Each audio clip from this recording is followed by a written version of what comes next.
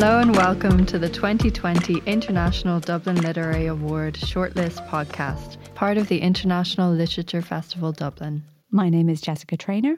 And I'm Caelan Hogan. In this special podcast series, we will explore each novel in detail as we chat exclusively to the authors shortlisted for the award, the winner of which will be announced on the 22nd of October.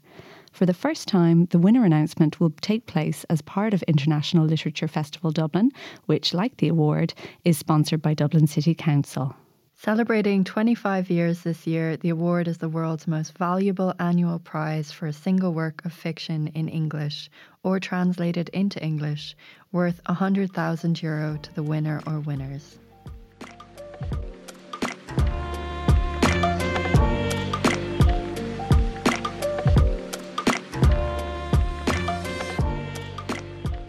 On today's episode, we are discussing Washington Black by Essie Edugyan, published by Serpent's Tail. So Jessica, this is a gripping novel about a young boy born into slavery in Barbados on a sugar plantation in the 1800s, who's named George Washington Black by his master. And in the first few pages, really the reality, the very brutal reality of slavery and his experience of it as, a young child. We're confronted with that first. And then the escape from the plantation via hot air balloon is this sort of start of this remarkable journey from that plantation to Virginia in the US. And then to the Arctic, Nova Scotia, where runaway slaves were, escaping to and trying to find some form of freedom, but the ongoing discrimination and racism experienced even there. And then we go on to London, to the Netherlands, to Marrakesh, all through the experience of Washington Black. And I think what's so interesting about this novel is it explores the sort of power dynamics within relationships. So the scientist who is designing the hot air balloon that they escape on, the Cloud Cutter, is the brother of the master of Faith Plantation, the British Wild family, who are sort of this eccentric family. The father is an explorer in the Arctic. And it really sort of interrogates all those stories that we've heard about British explorers and naturalists and scientists, and the untold stories really behind their inventions and their experiences. And so everything from the hot air balloon to the first aquarium that's set up in London, Washington Black is sort of the unheard voice and this sort of untold story behind that. He's taken on as an assistant because his weight will be the right ballast for the balloon. And even though Titch, the man who is the inventor of the balloon and who takes him on, teaches him to read and encourages his drawing. He's a fantastic artist. And yet there's an exploitation in that relationship still. And when we go on to the invention of the aquarium, this is Washington Black's idea, and yet he is never named within history. And so, this was something that I think is not spoken about and not known. The use of slave labor in these inventions by these, kind of eccentric British explorers, but, the untold voices within those stories. And there's just so many twists and turns, and, it spans the time from slavery in the West Indies to when it ends. And we're first introduced to Washington Black when he is a free man. He got his liberty at 18. But it's a question of what is freedom and, when will he actually be free? And throughout the novel as well, this figure of Big Kit, who was a mother figure to Washington and a slave who was taken from her home through the transatlantic slave trade. and the violence that is that she suffers. She is physically maimed. She is broken down. Her agency is taken away, and from the beginning, she has this belief that death can be an escape. That death is a way to escape the violence and the suffering. That if you die, you will return to your homeland, but even that is taken away from her. But she remains with him throughout the book as this sort of source of power and strength. So it really does explore those questions of power and exploitation within relationships. But is also just a really gripping story of adventure and Washington's just ingenuity and his talent, and to see how it grows and expands through the book, and his relationships and experiences. Yeah, it feels like kind of like an act of imaginative reclamation, this notion of replacing the agency at the center of a story within this such an engaging magic realist framework, and yet with the brutal realities of slave existence. And I'll just read a short extract. I cleared the cane. Only my sweat was of value. I was wielding a hoe at the age of 2 and weeding and collecting fodder for the cows and scooping manure into cane holes with my hands. In my 9th year, I was gifted a straw hat and a shovel that I could scarcely lift, and I had felt proud to be counted a man. My father? I did not know my father. My first master named me as he named us all. I was christened George Washington Black, Wash as I came to be known. With great ridicule, he'd said he glimpsed in me the birth of a nation and a warrior president and a land of sweetness and freedom. All this was before my face was burnt, of course, before I sailed a vessel into the night skies fleeing Barbados, before I knew what it meant to be stalked for the bounty on one's scalp, before the white man died at my feet, before I met Titch. And this name, it really does. It comes to define him, but also that disfigurement, which is a result of Titch's experiment, and also another man, Philip, their cousin, his greed. And it, just marks Wash for life. It's something he has to go around with, and it's sort of this physical representation of the deep impact of slavery and the way, that idea of ownership as well, of someone being someone's property, and the various levels of ownership within relationships that he struggles with, that every relationship he has is in ways defined by this idea of superiority and ownership and dehumanization that he experienced as a child. And there's a wonderful moment in the book where Titch asks him about Big Kit, the character you mentioned earlier, and any trust between the two of them is absolutely sundered, because Wash suspects that there's some sort of transactional element in this, and he's being asked to give more of himself.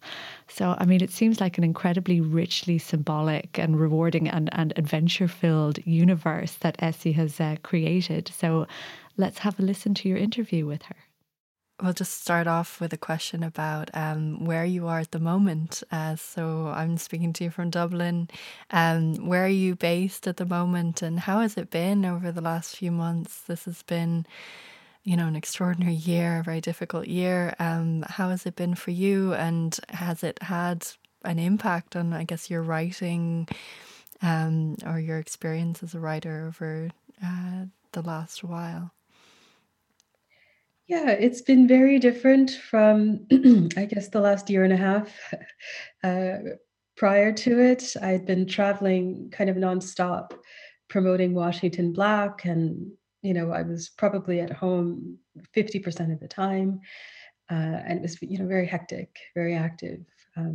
So grateful that people were interested and that I got to do that. But it really doesn't lend itself to quiet reflection, always being on the move. And so, in a way, being forced to stop,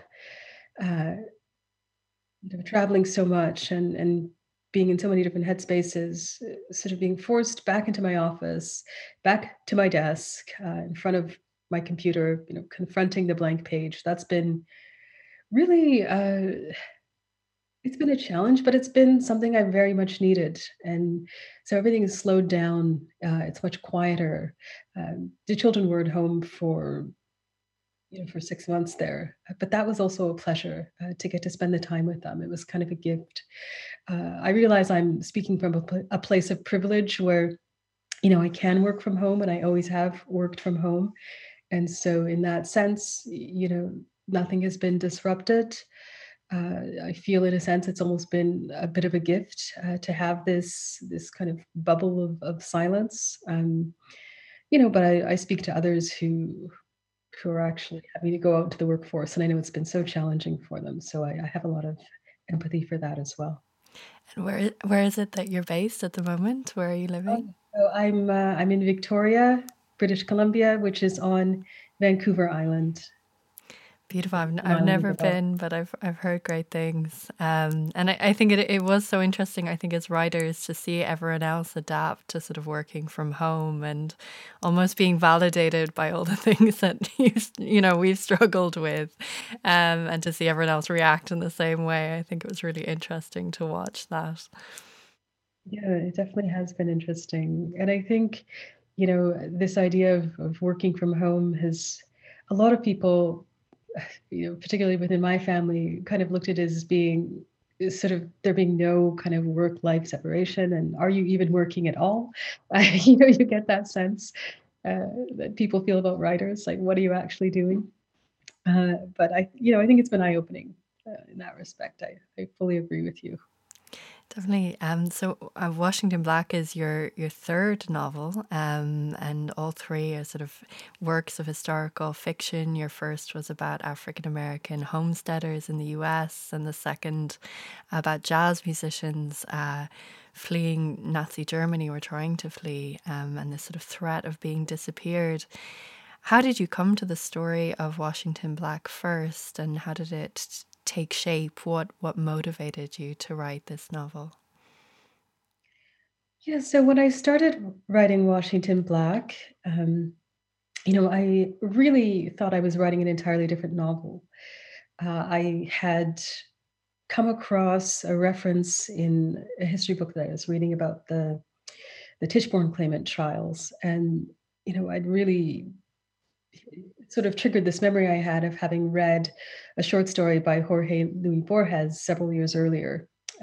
And when I'd read that story initially, I thought that he had invented all of the details. So I was very surprised to discover that this was, an actual historical event. And so I did a bit of a deep dive into it, and it was just so fascinating. For those of you, I'll give a brief rundown of what those trials were.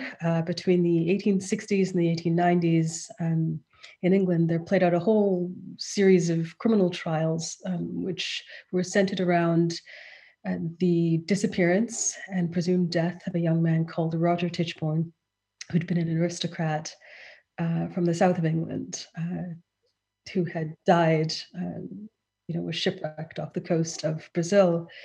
But his mother refused to believe that he died, and she put notices in newspapers all around the world, and just got a response from a small town in Australia from a man claiming to be her son.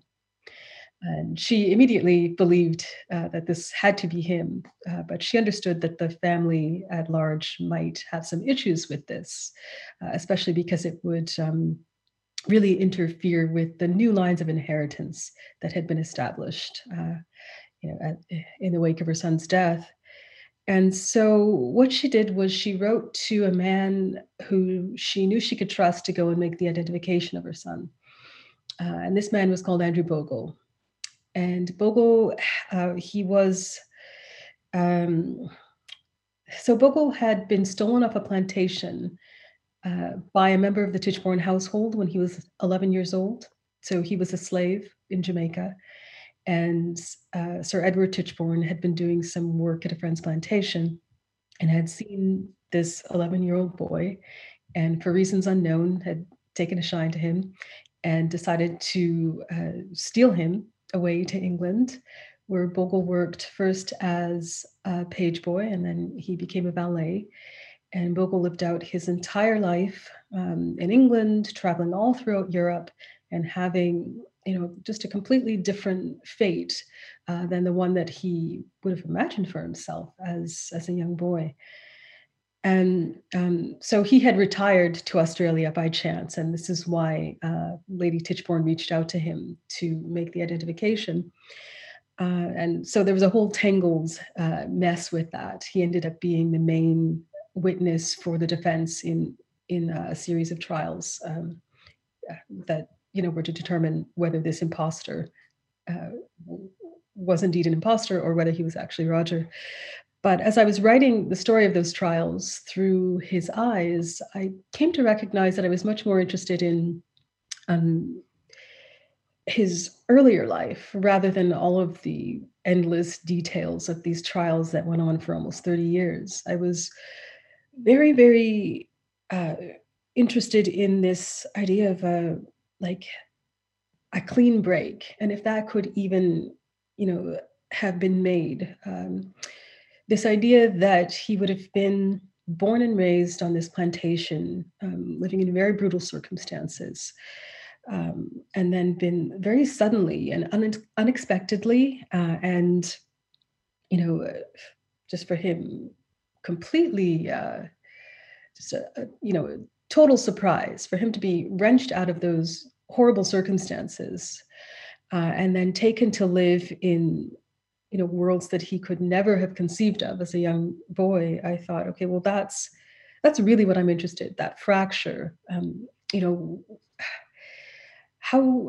What ghosts would he be carrying with him into his new life? What trauma, and how would that inform his journey towards a kind of self-actualization or freedom?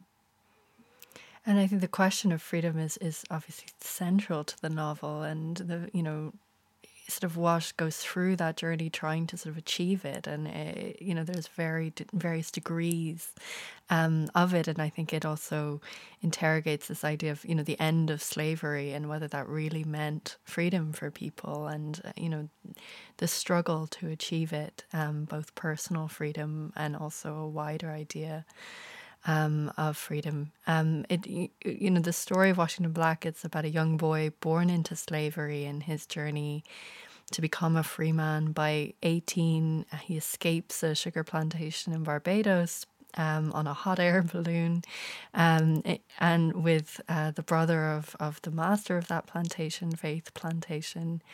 And it really follows this phenomenal journey from Barbados to Virginia, where he meets this eccentric sort of scientist churchman who's helping runaway slaves escape to the north, hiding them in a grave and in sort of,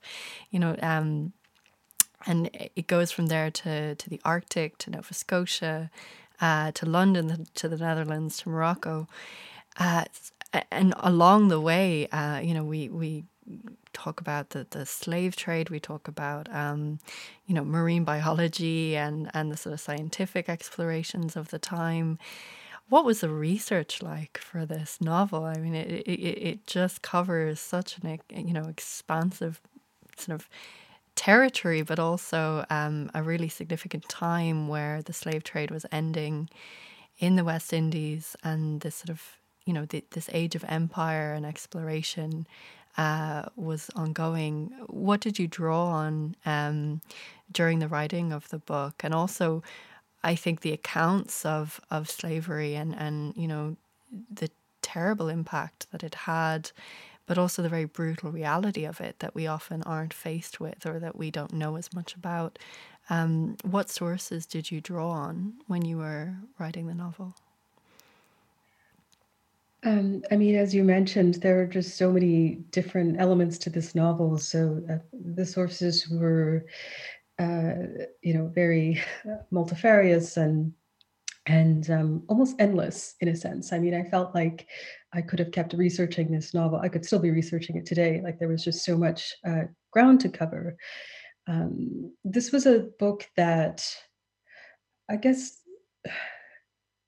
slightly different for me in that I started researching it, you know, long before I started writing it. I had just had, given birth to my son. I was in this kind of strange state. I was, not really in the mindset to write. And so, but what I could do was I could read. And so I started with research into, because Bogle had been a slave in Jamaica. I thought, okay, well, I've really got to uh, do some research into that. And I found myself just really responding to and inundated with sources about slavery in Barbados and how it manifested there. And so I kind of deviated from the source material in that sense and decided to really focus on that because I found that to be just there were just it was very difficult research and but just in terms of the granular day-to-day idea of what a slave's life would have looked like on a plantation in Barbados, there were so many just very detailed resources and books and documents that people have scanned online, which was extremely helpful for me. But I was also researching the history of hot air ballooning. Richard Holmes has a very wonderful book about that. And also looking at the history of the invention of the aquarium. And so looking at Goss's texts that he had, his own texts as well as writings about him. I just felt like the stack of books on my office floor was just, you could barely step into my office. It was just an enormous amount of reading, and in some cases, with some books, it was almost like this instinctive relationship I had with the material. So I would sort of dive into various parts of these these histories, and not maybe be reading it from start to finish, but just taking things piecemeal. And I researched from probably a year before I started writing it until I was typing the very last pages on the 12th edit. Um, and I think it's because it creates this dynamism to be researching constantly as you're writing, and you're discovering new things, and you can go back and rewrite scenes based on this new information that you have. And this is what creates a kind of excitement or propulsion for the writer, I think, is that you are always interested because there's always something new to discover.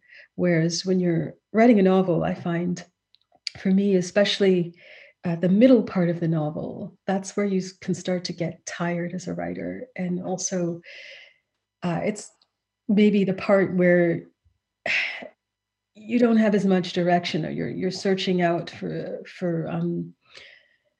because I don't always know where my novels are going to end up. I don't have a sense of an ending before I started writing. There are some writers who are very amazing about plotting out everything and then sticking to that outline. But I'm hopeless at that. I plot things out, and I know that by page 5 I will have deviated from that. So researching throughout the whole process is what gives dynamism. It's what gives shape to the material, and it's what pulls me through as a writer. And I mean, I think Washington Black he's such a compelling narrator, and his journey is so compelling that, all the information that we end up absorbing through his experiences, it just comes so naturally. And I think the pace of the novel, it never lets up. Every page I felt like I was learning something new, and really expecting to, or wanting to learn the next thing. And there's so many twists and turns, which I don't want to give away, I think, in this conversation, because it really is, I think, part of what is so gripping in the novel is the new things you learn, and the suspense of it. But and you talked about Goss, who invented the first aquarium in London and set it up, and that's very fundamental to the novel. Washington Black actually is the person who sort of has this idea to set up an aquarium, and it's about, this idea that maybe there wasn't an unnamed person, and the way that Black people have been erased in many ways from that history, the way that his name was sort of taken off the project and he would never be known in history. And I was reading about Goss and the fact that he actually did go to, I think, a plantation in Alabama, and he had assistants. He went as well to, a plantation in Jamaica. And there was one assistant who he named particularly in his book. So this was something that, really happened. And yet those assistants, that labor, the contributions and, inventions and creativity of so many people that contributed to these projects was never told or was never acknowledged. Was that part of the motivation? Was that something that motivated you in writing about Wash's story? Yeah, definitely. I mean, it was something that I didn't from the outset start out with that intention. It wasn't so direct as that, but certainly as I was redrafting and getting to the end and starting to see the shape of the material, I really got that sense that, yes, this is very much about the people who've been expunged from the record, people of color in particular, whose contributions to science in this case, we really haven't heard about. When I was asked to write an article about Black scientists a couple of years ago, I remember coming across the story of Alice Ball. Who I don't know if you know anything about her, but she was born in the early 20th century. So I think it was like 1904, 1905. And she was really a remarkable person. Her grandfather was one of the first preeminent African-American photographers. She came from a family of photographers. And her grandfather had taken what is arguably the most iconic photo of Frederick Douglass. And so she was very much expected to become a photographer. And she spent her early years in the watching her family develop film. And she realized she was much more interested in the chemical process of film development than in, the actual pictures themselves. And so she became a scientist. She was, I think, the first Black graduate student at the University of Washington. And her family was from, or had settled in Hawaii years earlier. So she returned there and joined the faculty there. And I think, was one of the first Black women to teach at the University of Hawaii. And she was approached by a colleague who was working on trying to find a cure for leprosy, which had sort of ravaged those islands. And in fact, at the time, lepers were taken from their homes, from their spouses and children, and put on a peninsula. I think it was the Kalaupapa Peninsula, and segregated from everybody and left to live out their lives, divorced from society and torn away from their families. And, this was an enormous tragedy. And so he was looking to find a cure for that. And he knew that she was brilliant. So he approached her, and she ended up, through much trial and error, coming up with something that threw leprosy into remission. This kind of way of, it had been tried before that you would sort of inject people with this serum developed from the oil of a tree, a certain tree, and but it would always kind of lump under the skin. But she found a way to make it so that it could be absorbed into the body. And this was enormous. Like, people were able to return to their families. A whole society was made whole again. It was quite incredible. But she passed away at a very young age. I think she was 23 or 24. She was showing students how to use a gas mask during a lab assignment, and she inhaled mustard gas and she died. So she didn't have a chance to write down her findings about it was chalmugra oil. That was the name of the oil. And the dean of the university got hold of her research, and he published it under his own name, and he started to market this treatment under his own name. And it was only when finally the objections of her colleague who had initially approached her, were taken seriously, that this all got reset. But she's not somebody who we know much about. She was instrumental in improving the lives of so many people. And hers is not an isolated case where you have this kind of theft. And that was fascinating to me. And, it's really something that played into Washington Black, this idea of unrecognized and unacknowledged talent and contributions.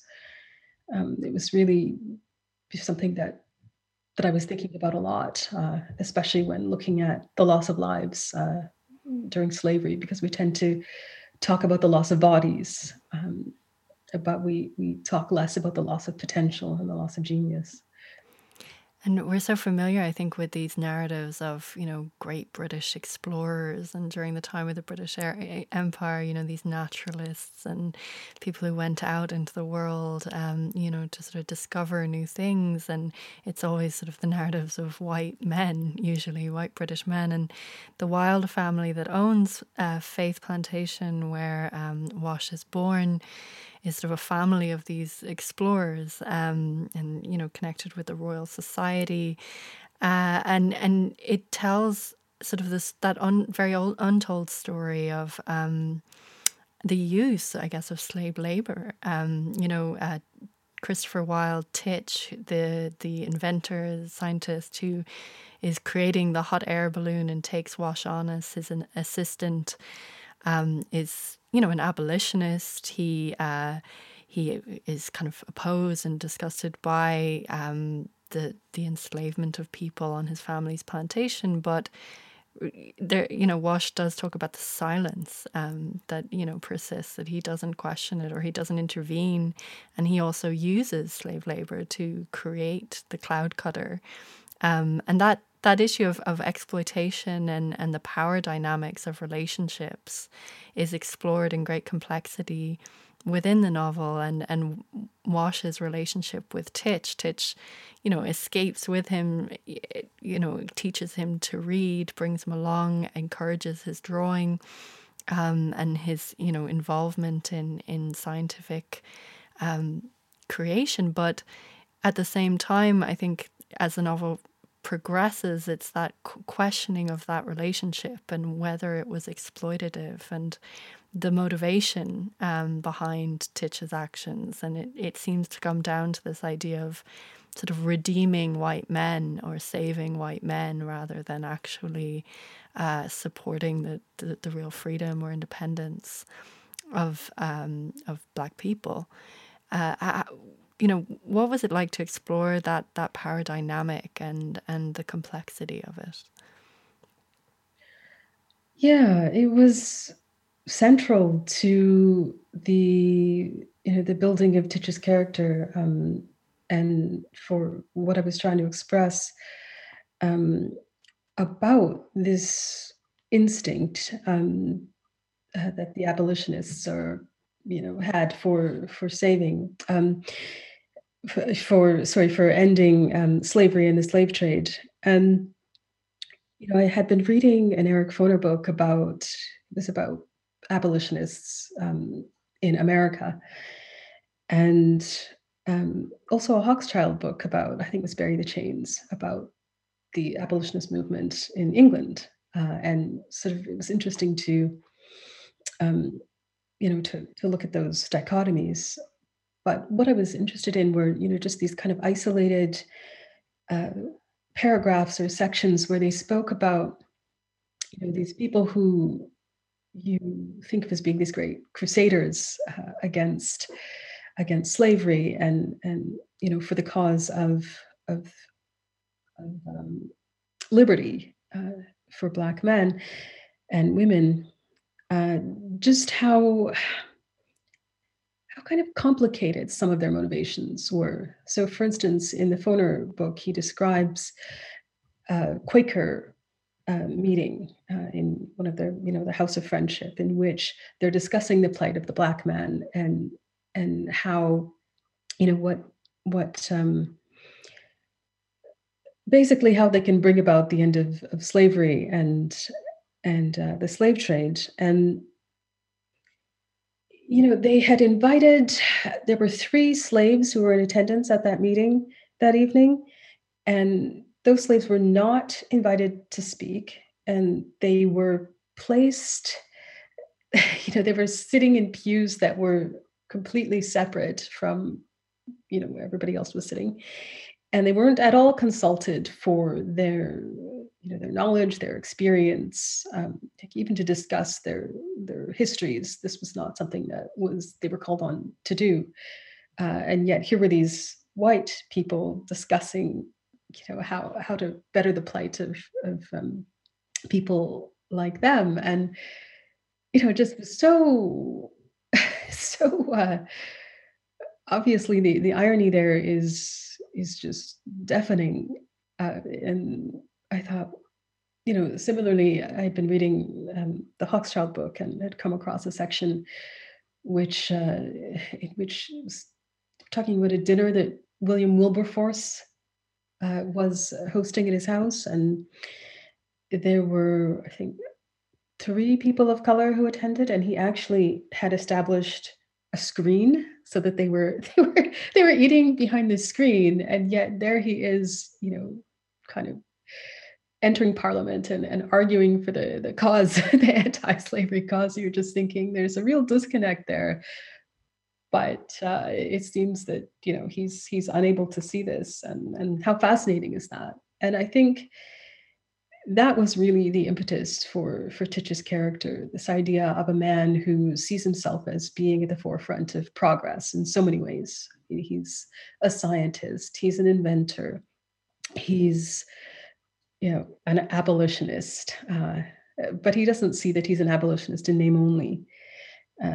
There's a line that he speaks earlier in the novel in which, I think Washington is too young to understand exactly what the resonance of that is and what the implications are.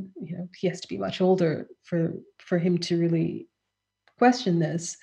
But Titch says, if there's anything that will keep white men from entering, their heaven, it is this.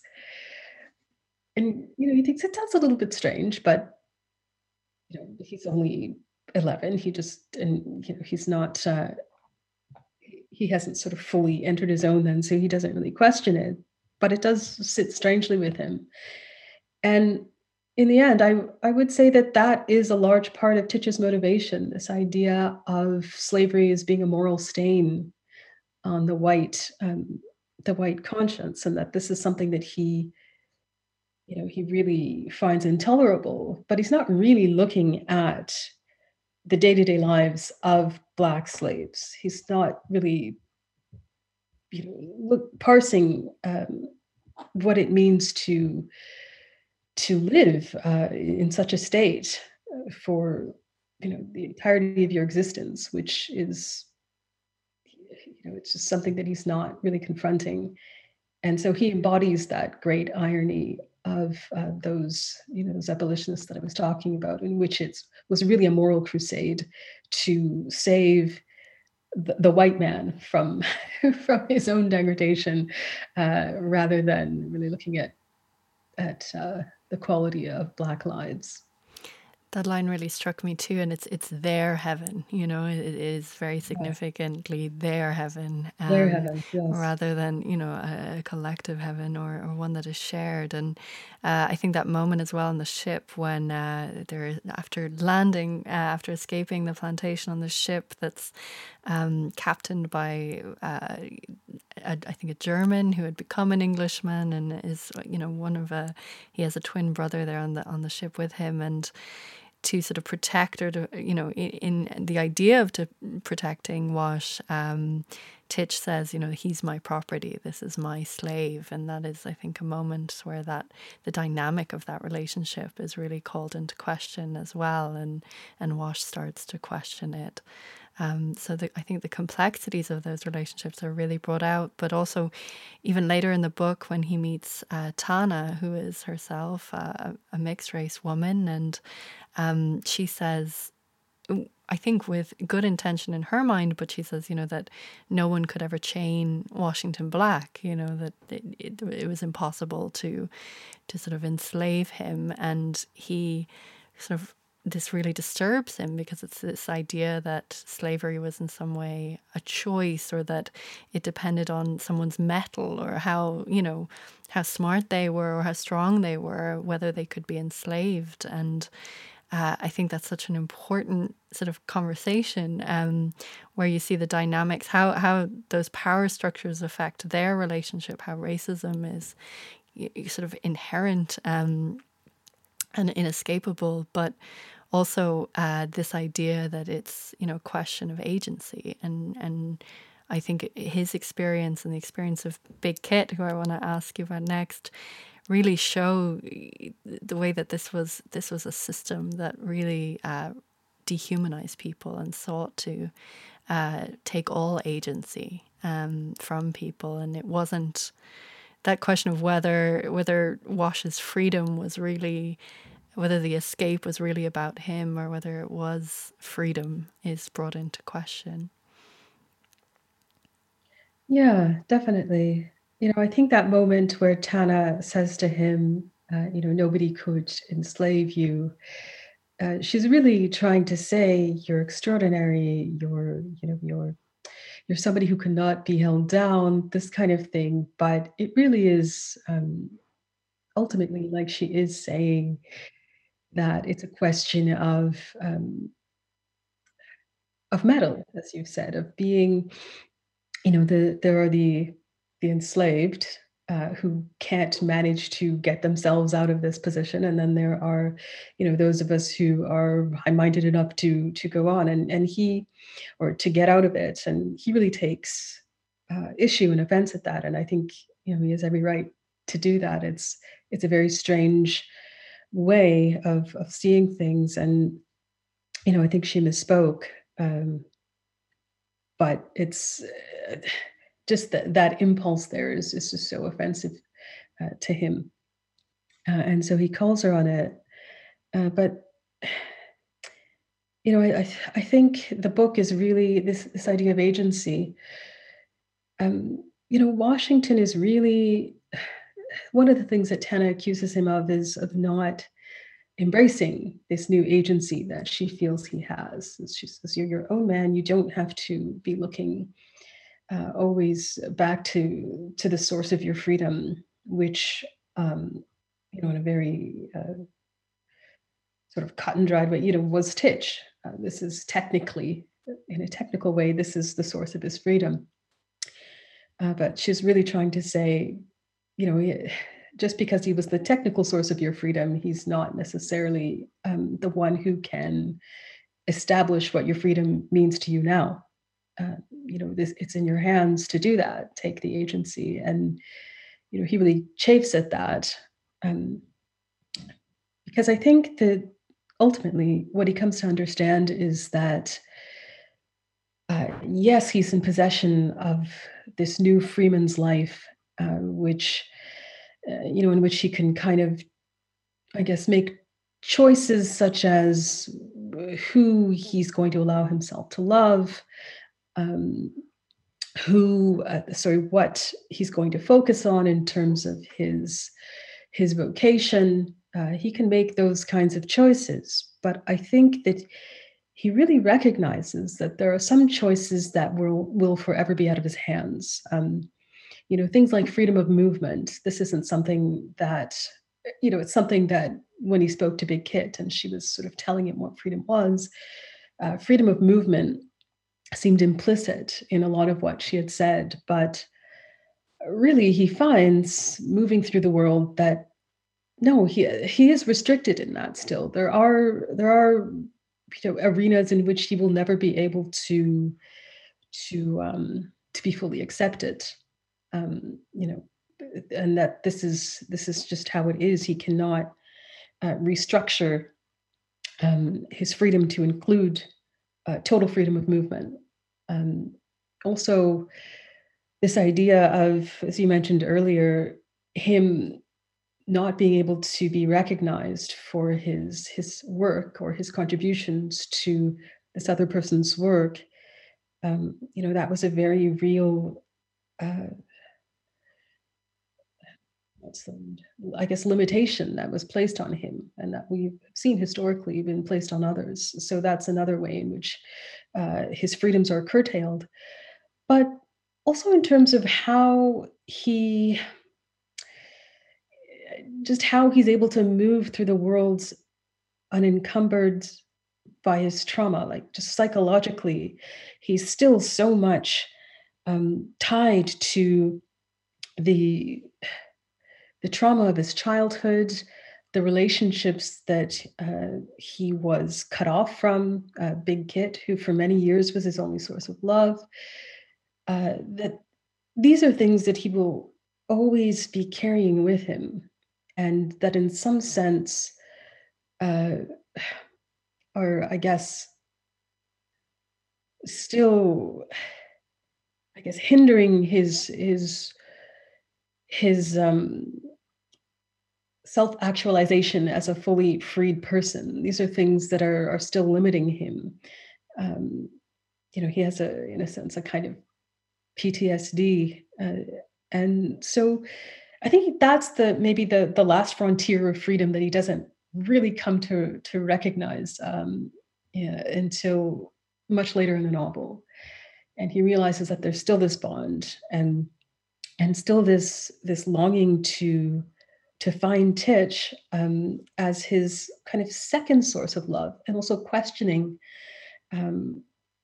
what that love consisted of and whether it was illusory, and why was he chosen to go along with Titch, and did Titch actually see value in him as a human being? Did Titch like appreciate his intelligence, or was there, you know, some other instinct at play there? And, you know, that's really disturbing to him, that his whole life could be governed potentially by a whim, and he really needs to know, you know, what was driving Titch in his choice to save him. And so there's all of this stuff that really works to create a sense of not being free, and that he has to work through as he goes along through the novel. And I think even by the time we've reached the end of the book, you don't have a sense that he is fully spiritually and psychologically free, but that this is something that he will keep having to construct and reconstruct for himself as he grows into adulthood.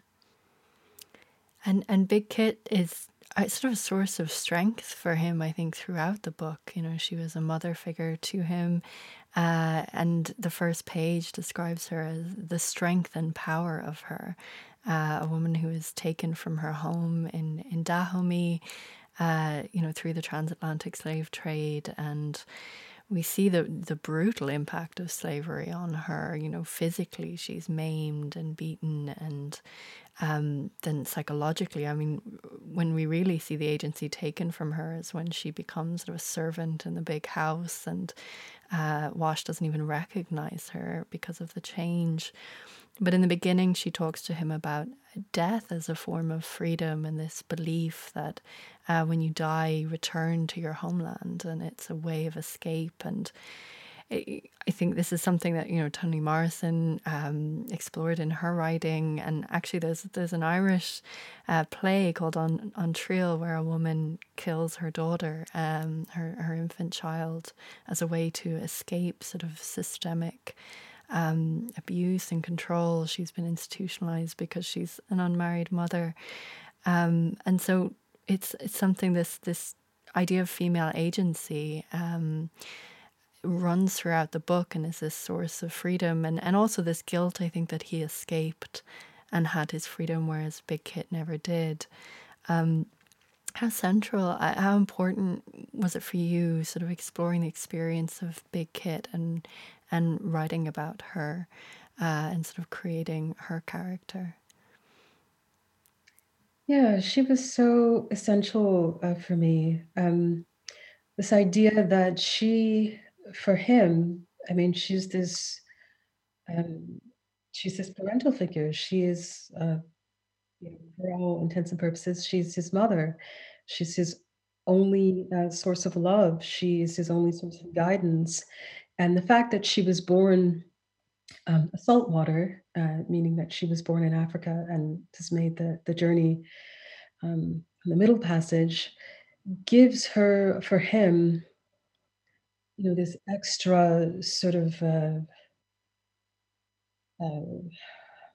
authority, I guess. I mean, our parents, when we're young, are everything to us. They're larger than life. They're these huge figures of authority who we look up to, and who we feel have the answers for everything and must know everything. And it's no different for Wash looking at Big Kit. And so when she tells him, death is a door, and this is how you gain your freedom, it's terrifying for him, but he accepts it because she is all knowing. And for her, I mean, she's such a complicated figure. She is somebody who embodies a lot of um, attributes of, I mean, she's got a lot of physical power. She's formidable physically. She's a very sort of large, strong woman, and all the other slaves are terrified of her. She has a great kind of, she wields an almost like spiritual power over them as well. She curses them, and so they really are all terrified her as a kind of practicing witch, I guess. And so,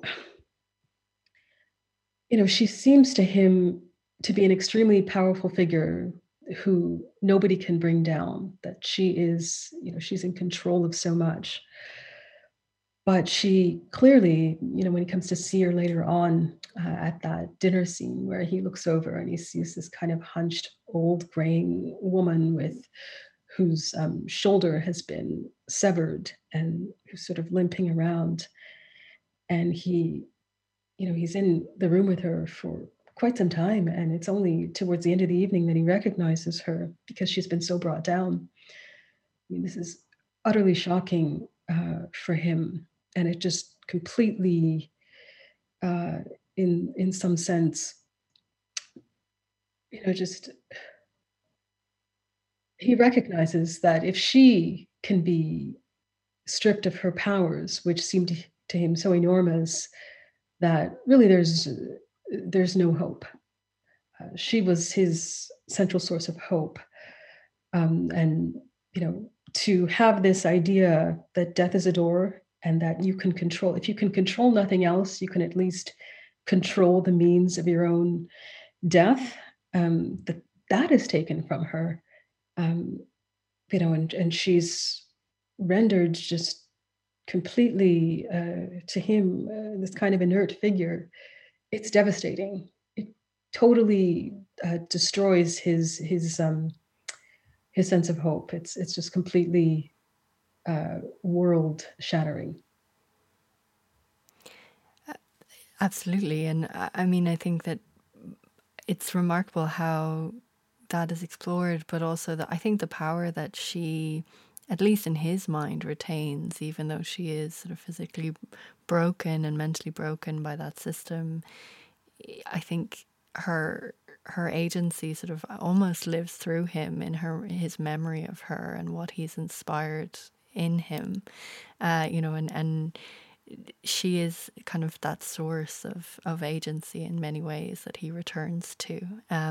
Not Titch as his sort of savior, not anyone else. It's Big Kit who he always sort of returns to as this source of inspiration and power. And I think that is hopeful, I think, in a way, in a book, that she at least lives through him. You talked about freedom of movement and the role of Canada, the history of Canada as a place where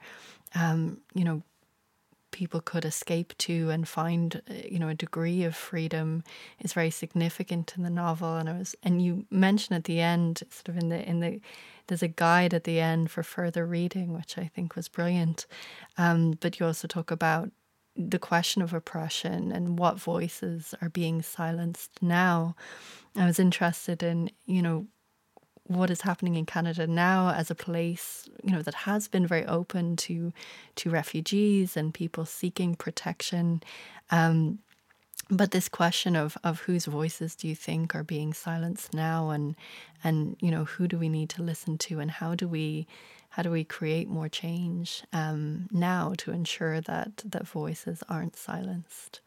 I was interested in your thoughts on that. Yeah. I feel like there's two strands in that question. So I'll just start by talking about the historical, or the history of Canada in terms of it being the terminus for the Underground Railroad, which is something that is much celebrated in our history, and as it should be. I mean, it's extraordinary. But when I really started looking and digging into the history of Black people in Atlantic Canada, and actually just out east in general, just this idea that Canada is had historically represented this place of ultimate safety, this place in which this kind of saving place. The, I found it interesting to look into the history and to discover that Black settlement has always been somewhat contentious. That it wasn't a case of people arriving and it being this utterly joyful experience in which they were instantly accepted and they established, townships and settlements that ran very smoothly. And this is not the case. There was a riot, a huge race riot, after the. So there were the Loyalists that we call them, and the Loyalists were slaves who had fought alongside the British during the American War of Independence, and they were told that if they were loyal to the crown, that they would receive a certain amount of land, in various colonies, this kind of thing. Nova Scotia being one of these places that they could retreat to. And so after the war, when several of them moved up to Nova Scotia, expecting to be able to homestead this wonderful land and live out quiet lives in harmony with the settlers who'd been there, who had arrived already, this was not the case. I mean, a huge race riot broke out in the late 18th century. People's homes were burned down. There was this feeling that these Black newcomers had moved up and had stolen jobs from people who were already there because they were said to be laboring for cheaper rates. But that was the case, that they would labor for cheaper rates, but it was because they were only allowed to earn a certain amount of money, that this was something that was legislated. And so, there was there's always been a lot of turmoil surrounding Black settlement in Canada. If I think of, I'm from the West Coast, and, even to think of there being established Black communities on like Salt Spring Island, which is this tiny little island between here and the mainland and Vancouver, that this was a group that was constantly under attack and being chased out, and this has just always been the case. So in writing Washington Black, I really wanted to pay to the lie of happy settlement, or of settlement that goes smoothly, because this has not been our history. Even though it's quite a wonderful thing that this idea of the North Star and the Underground Railroad, I think that this is something in our legacy to look back at and be proud of. But I think we should also talk about the ways in which the integration of those communities was not always a smooth running thing. In terms of looking at today and voices being heard, I've been really heartened these last, I guess it's been maybe 6 months or so, just the kinds of discussions that are being newly had about, I guess, questions of systemic racism and racial violence and racial privilege, and whose voices are being expunged and at the expense of whom. And I think that this is really something that I'm happy that we're discussing. I think we are a country that, for some of us at least, we have this notion of being a multicultural society, and we are always comparing ourselves to America, it being so close, and also being a multiracial society. But we look at them in terms of being the great melting pot, meaning that a lot of people's cultural distinctions are sort of rubbed off, or that seems implicit in that term, melting pot. But we have this idea of ourselves, when balanced against that, as being a mosaic, the cultural mosaic, this idea of everybody bringing bringing their cultural histories, or in many cases their living cultures, into Canada, and this all being braided into this very sort of harmonious, wonderful, I guess, carpet, if I'm going to continue the metaphor. But I think again, it's not perfect. It's been fractious. There are so many instances of our history that are, that aren't something to be proud of. But I'm really pleased that we're having these conversations and people are receptive to talking about these things, and having Indigenous rights be something that's always that is being discussed, and something that we should continue to discuss and look at. And I guess we're looking now at Black Lives Matter issues and issues of policing within our nation, which these haven't always. These are not. We have very many of our own shameful stories around policing, and just looking at these issues. And I'm happy we're talking about this. I'm interested in seeing where these conversations will go, if we will actually see systemic change. This remains to be seen. I think this idea of working towards a collective idea of there actually being problems is the first step, rather than looking at ourselves as being faultless as compared to America. I think that these are first steps, these are first gestures, and I'm really interested to see where things will go. I mean, I think the novel it really does explore all those complexities, and I think is very relevant at the moment, and has such an sort of immediacy. It's set in the 1800s, but it feels like a very timely story, and something that is highly relevant to readers today, and really does explore all those complexities of what freedom means, and within societies that might see themselves as saviors, or where there's this idea of freedom to look at the sort of systemic issues that endure, because they do, and they last over time, and they become internalized. And I think the novel really sheds light on that. Finally, this award is quite special because libraries sort of choose the books, or vote for the books that are nominated. And I was wondering if there's any libraries in particular that have been important to you as a writer or as a reader, whether now or in the past. Yeah, I mean, there are so many. Well, maybe I can think of three that I would really sort of like to thank in a way.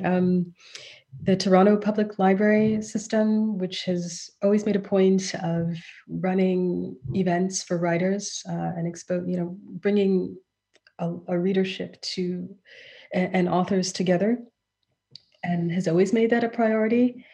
And I think writers can sometimes struggle for any kind of